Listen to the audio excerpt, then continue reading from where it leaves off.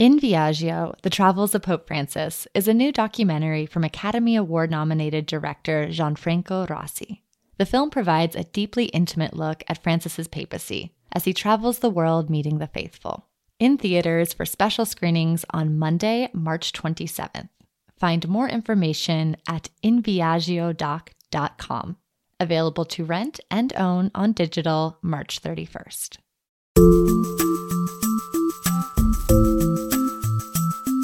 Welcome to Inside the Vatican with America Media. Each week, veteran Vatican reporter Gerard O'Connell and I take you behind the headlines on the biggest stories out of the Vatican. The trial begins at the Vatican today of a Roman Catholic cardinal who used to be a close ally of Pope Francis. This week, we explore some of the more recent happenings at the Vatican's mega trial of the century involving the Vatican Bank. It's claimed that the late Pope, John Paul II, helped cover up child abuse.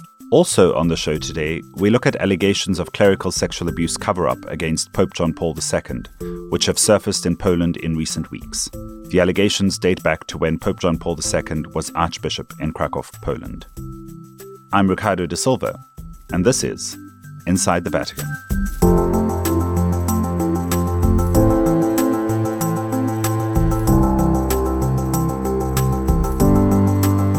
Good morning from a cold but blue skies New York City, Jerry. Good afternoon from a spring day in Rome. So you can see the blossoms. Yes, it's sunshine, it's nice. We have a sensation spring has come. Wonderful. On July 27, 2021, a trial began in rooms inside the Vatican Museum before a bench of 3 judges of the Vatican City State's Court. At the center of the trial, Cardinal Angelo Becciu, the substitute for General Affairs at the Vatican Secretariat of State, likened to being the Vatican's chief of staff, is being tried for embezzlement and abuse of his office.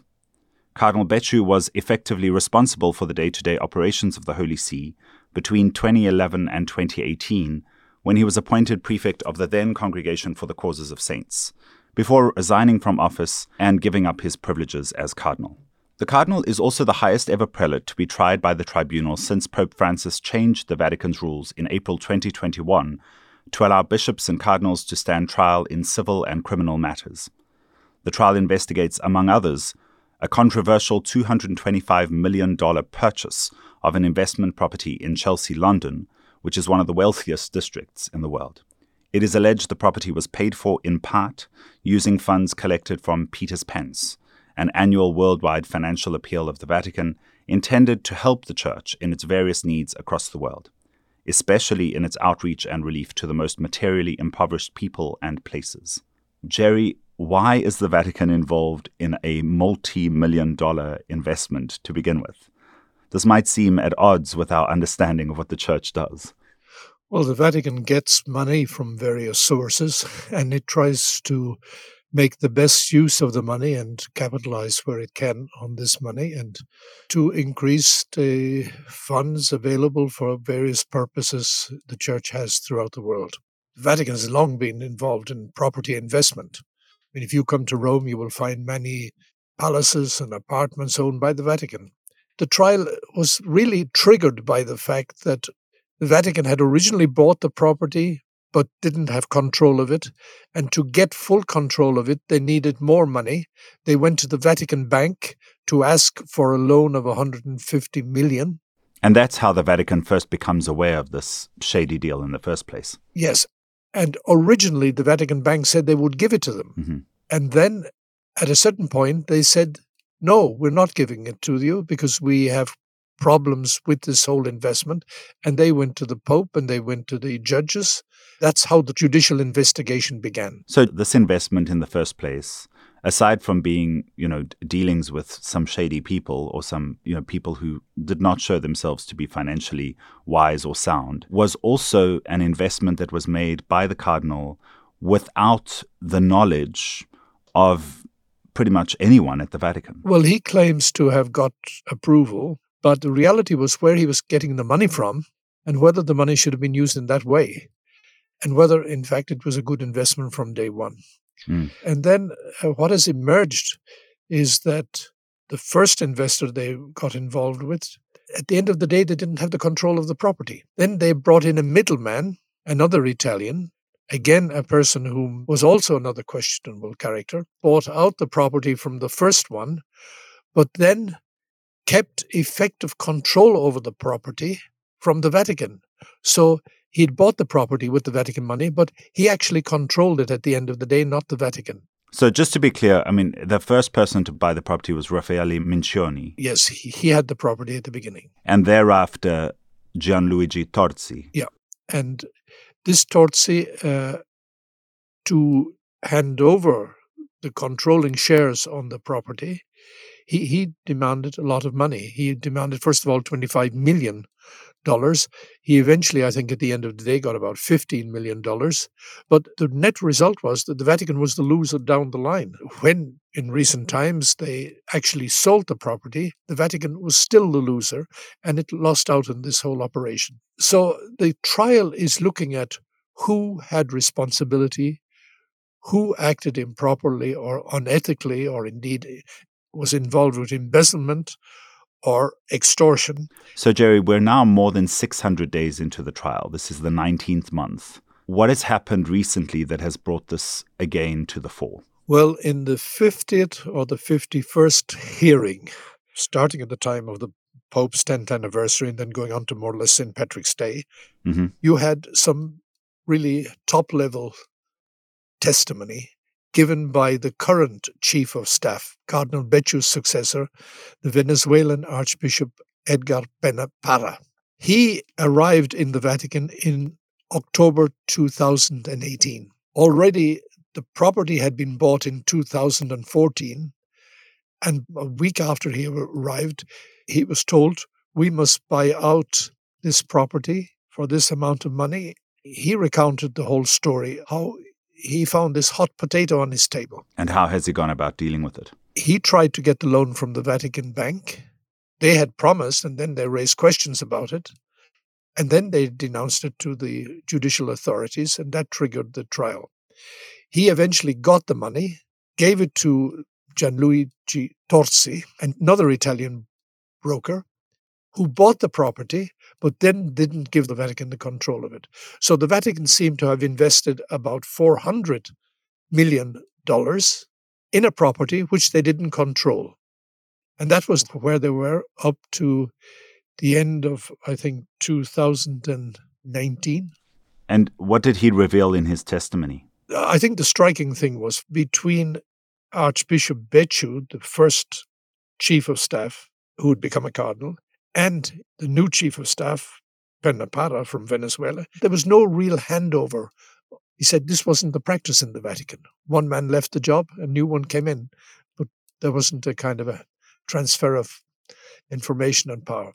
That's the first thing he said. So it raised questions about how the Vatican was functioning. Secondly, he said, when the Vatican Bank, the Institute for the Works of Religion, it's called, said they would give the money, and then twice they told me they would give the money, and then they didn't give the money, and then they denounced it. He said, I began to be suspicious of what was happening.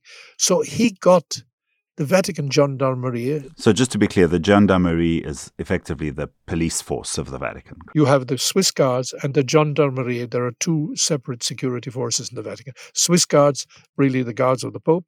The Gendarmerie are the police that monitor and run the Vatican security.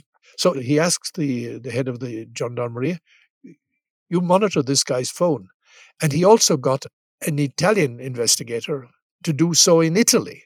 Now there's been lots of questions raised. Did he have the authority as chief of staff to actually order the monitoring of the phone of the director of the Vatican Bank? Presumably that kind of permission, were it to go ahead, should have come from Pope Francis. Either from the judicial authorities in the first place, or from, normally it's a court order direct from the Pope, who's the chief legislator. But he didn't do it from either. They raised this question in the trial last week, and he said, oh, well, I would do the same again. And then he told the whole story about how the second broker, Torzi, had tried to extort money from the Vatican, 25 million first of all, then 15 million, and how they had actually involved the Pope directly, because when the Pope realized the Vatican didn't control the shares, he said, well, you have to find a way to resolve this and pay out. It was a mess, basically. So, Jerry, we have the testimony from Archbishop Penapara. We also had testimony from Becciu himself in recent weeks. Yes, the Vatican prosecutor, they called him the promoter of justice. He released an exchange of communication between Becciu and the Pope from July 2021. Our audience will remember that the Pope went into hospital on July the 4th, 2021, had a major operation, and he had just come out of hospital when Cardinal Becciu, because he was cardinal then, wanted the Pope to say that effectively Francis had given him authorization for the investment in the London property and had also given him authorization to hire an intelligence agency, and the Sardinian woman, Cecilia Marogna, to help gain the liberation of a religious sister from Colombia who had been kidnapped in Mali in Africa. And so what has become abundantly clear through this testimony is that the Pope never gave such permission, right? Beyond any doubt. Well, the fact was that the letters that were released by the prosecutor showed Becciu saying, I want you to write 2 letters. In one, confirming that you gave me authorization to do the London investment. Secondly, confirming that you gave me authorization to get this intelligence operator to help to gain the liberation of the sister who was kidnapped. And the Pope said, no, that is not my recollection. And there was a phone call between them. And apparently in the phone call, Penapara said the Pope had asked me to send the kind of letters that I needed. And the Pope would not sign off on these. And this is obviously, I think, quite a significant blow to Cardinal Becciu's defense. Everyone here, I think, both in the Vatican among the journalists, was quite surprised, astounded that the Pope had just come out of a major operation and was being put under pressure by his former chief of staff to give written testimony that he had authorized the operations. You could argue he was being taken advantage of while he was weak. Also, Archbishop Becciu said, when the Pope's response came to me, it didn't seem to be from him. I didn't recognize the Pope's language in it. It's not a very good picture that emerges from this. Really quite a murky picture. And there's been another development, right, which just confuses the situation even further. Becciu's own brother has refused to testify before the trial. Yes, and he was asked to come as a witness, not as a defendant, but as a witness, not being accused. But he refused to come, saying he didn't really think his rights would be protected in the Vatican trial, and he was already under investigation in Italy for some of the same issues. So the judge rejected his claim why he wouldn't come to the trial, and he has given him until, I think, the 30th or the 31st of March to return to the trial and give his testimony. And then the final thing is that Becciu has obviously been quite concerned with how people are interpreting his relationship with Cecilia Marogna. There are many, many unclear questions. You can't make this up. I mean, this is clearly a sordid mess. We're now 19 months into the trial. Is there sight of an end?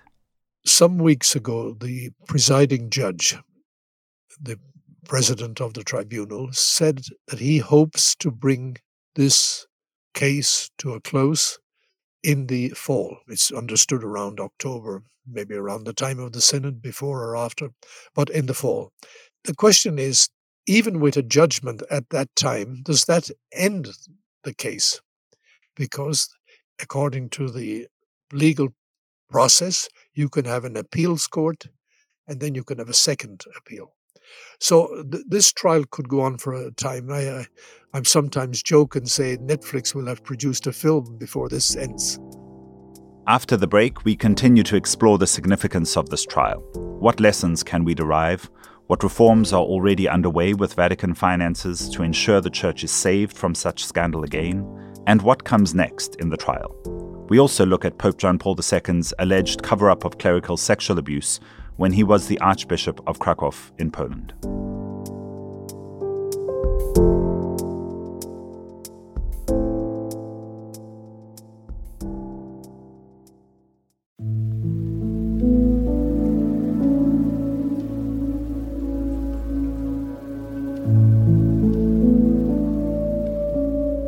If you have been looking for a way to grow closer to Jesus this Lent, we have found a great opportunity for you. Daily Rosary Meditations with Dr. Mike Scherschlicht is a podcast where you learn how to meditate and establish a daily habit of prayer while discovering the truths of the Catholic faith. Daily Rosary Meditations is the fastest growing community praying the Rosary with family and friends around the world. Each day, a different topic is explored, allowing you to learn your faith in bite-sized daily portions while you pray the Rosary. So join them every day for scripture, meditation, and a Rosary, all in under 20 minutes. The meditations are perfect for your daily commute or morning coffee. You can find them in your favorite podcast app. Just search Daily Rosary Meditations or on the web at dailyrosary.net.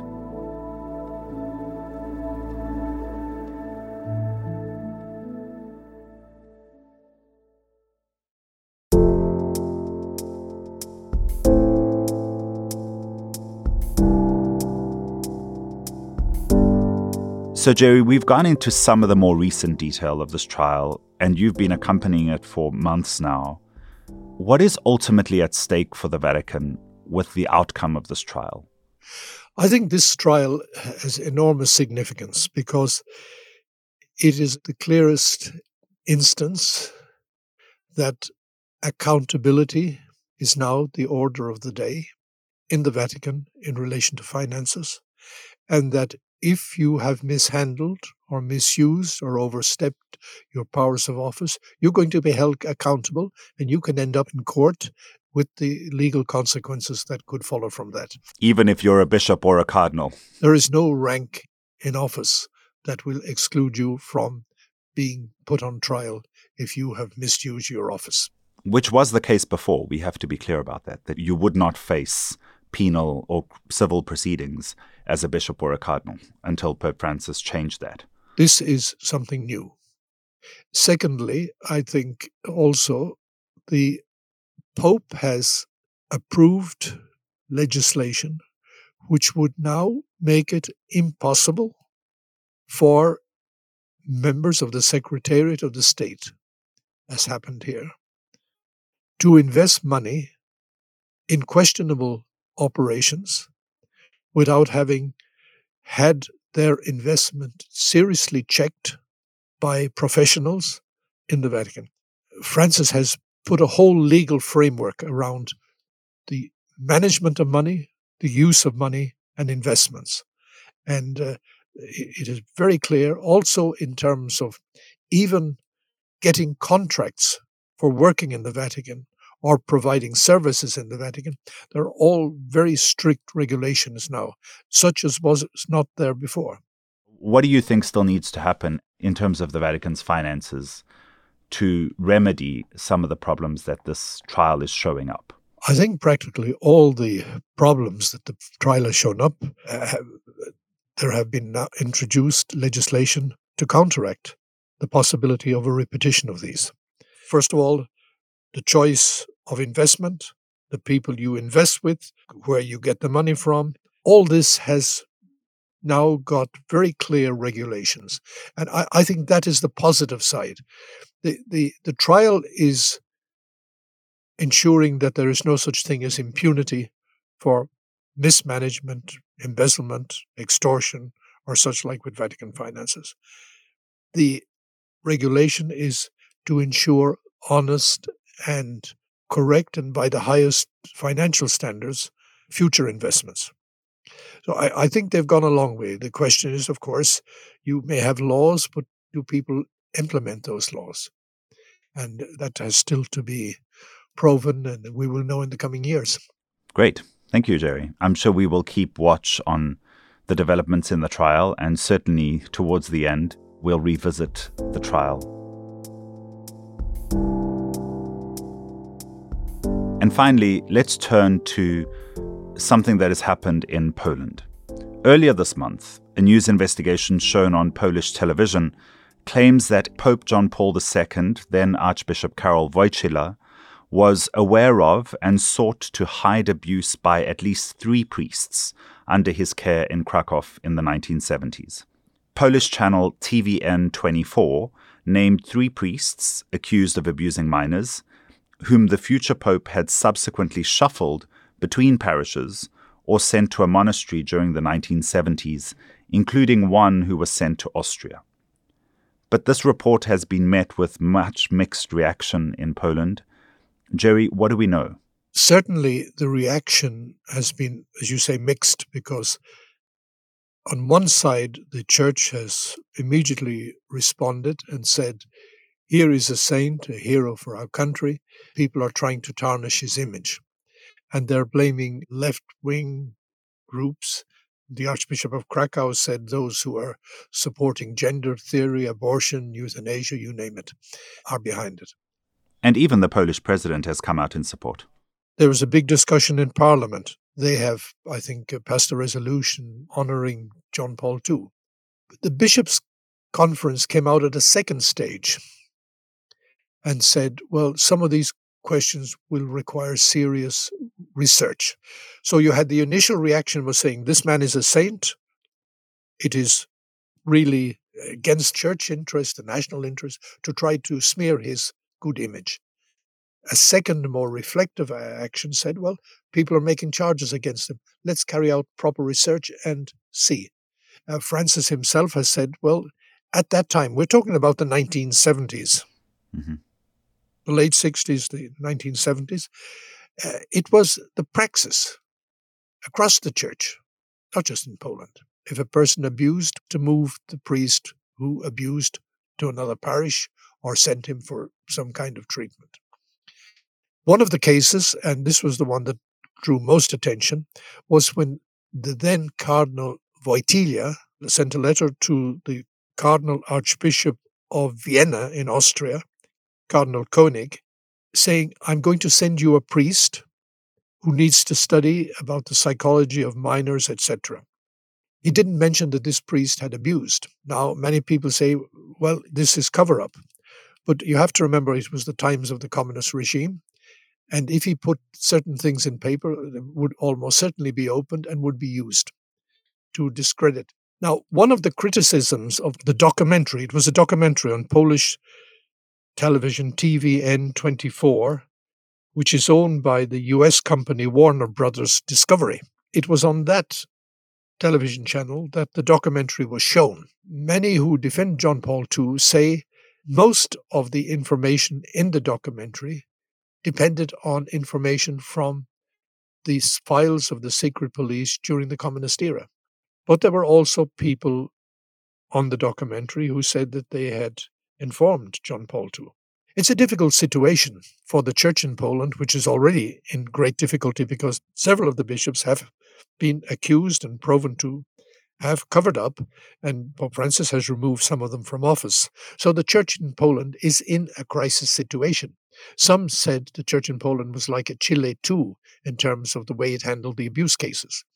So you have to see the accusations against John Paul II as Archbishop of Krakow in the end of the 1960s and the 1970s up to 1978 when he was elected Pope in this light, and also in the light of how other bishops across the world in the Catholic Church were handling such cases. Did John Paul II cover up? Well, we have to wait and see from the research whether he actually did this. Did he move people from one parish to another? It's possible. But we have to wait for the research. But I think there's something behind this all, Jerry. You know, obviously Pope John Paul II, now Saint John Paul II, there's a whole question about whether he should have been made a saint, Santo Subito, as quickly as he was. And so part of the question now is, if he was involved in the cover-up of sexual abuse, that he should never have been made a saint. On the other hand, we know that every saint was once a sinner, right? So can you not be a saint and still have committed sinful actions? Well, we know that you can, because the church makes saints of sinners all the time. So how do we hold these two things in balance? The question is, a saint doesn't mean you don't make mistakes. Mistakes in governance, mistakes in other ways of life. We don't have infallibility in living our lives or in always getting it right. And John Paul II, as Archbishop of Krakow, was doing what all bishops around the world were doing at the time. He was following the praxis, the guidance that was given. Jerry, I think for St. John Paul II, as for Pope Benedict XVI, right, it's important for us to get to the bottom of these allegations of cover-up, for us to clarify what indeed happened and whether there was any responsibility on their part for what they did. Because the church needs to know, the people of God need to know what happened. At the same time, we can also still respect the instrumental role that these men have played in the life of the church and in bringing about reforms that we have seen over the years. I think people have to understand, what is a saint? A saint is not an angel. He's a human being who's had good parts in life, made mistakes, but who has given a good witness to Christ in his life and who has done it in a heroic way. I think if we dug back in the history of saints, we would have many questions about various things various saints may have done. But this does not tarnish their testimony. I think we just like to see things in very linear, straightforward ways. And, as we saw with the Vatican Bank trial, as we've now seen with this question of abuse cover-up by St. John Paul II, there are so many questions that arise. And we are never going to have answers to all these questions. But thank you for your time, Jerry, for, digging into some of these questions with me today. I'm sure that our listeners will be enriched by all that you have shared with us. Thank you, Ricardo. We look forward to next week's session. Thank you. Inside the Vatican is a production of America Media. This episode was produced by Maggie Van Dorn. Audio engineering by Kevin Christopher Robles. Production assistance from Kevin Jackson, Christabel Spielman, and Robert Ballasar. Our executive producer is Sebastian Gomes. The show is recorded in the William J. Loschitz Studio at America Media in New York, and also at the studio inside the Jesuits' international headquarters in Rome. To keep up with the latest news out of the Vatican, please follow us on Twitter at INSDE Vatican Pod. That's inside without the second I, Vatican Pod.